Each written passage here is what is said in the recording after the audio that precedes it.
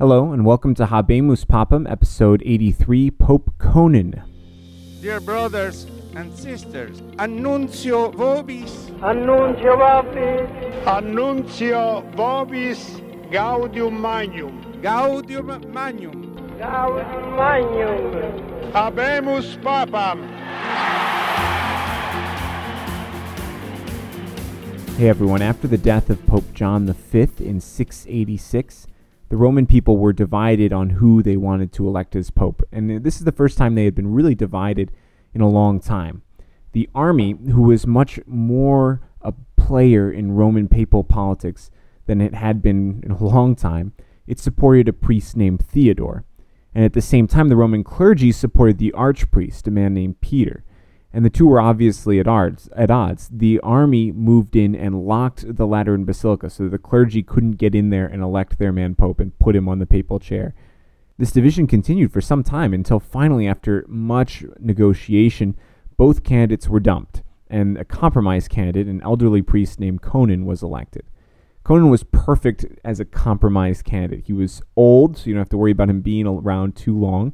He was pretty holy, which is always a plus and helps convince both sides, okay, at least this guy's a good man. And he wasn't too politically involved. Also, it turns out that he was the son of a soldier, which is a plus when you're trying to get the army on your side. He was elected unanimously in the Lateran Palace, and the customary letter was sent to the Byzantine representative for confirmation. Now, I know we got rid of this last time, but I think in this case the letter was more of an announcement than an asking for permission. But there was still certainly a role that the Byzantine government was playing in papal elections. It just wasn't as pronounced as in past elections. And he was officially ordained the Bishop of Rome on October 21st, 686. We don't know too much about his time as pope, though it seems to have been short and relatively unsuccessful. Conon's simplicity seems to have been more of a detriment than a positive. Various factions sought to get him on their side and agree to things which he probably shouldn't have, and it mostly surrounded papal appointments and privileges, who got to do what, who got to have what permissions and what benefits. Now, not to be too down on him, one positive event in Conon's pontificate of note was that he ordained the Irish missionary St. Kilian as a bishop and sent him to Würzburg in Germany, and he was martyred in 689.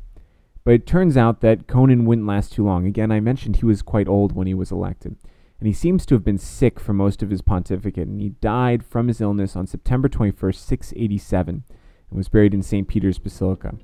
His successor, St. Sergius I, also had a different election, but we will talk about him next time. Thanks for listening to Habemus Papam. You can check out the rest of the Catholic Bites podcast at catholicbitespodcast.com or find us on iTunes. Thank you, and God bless you.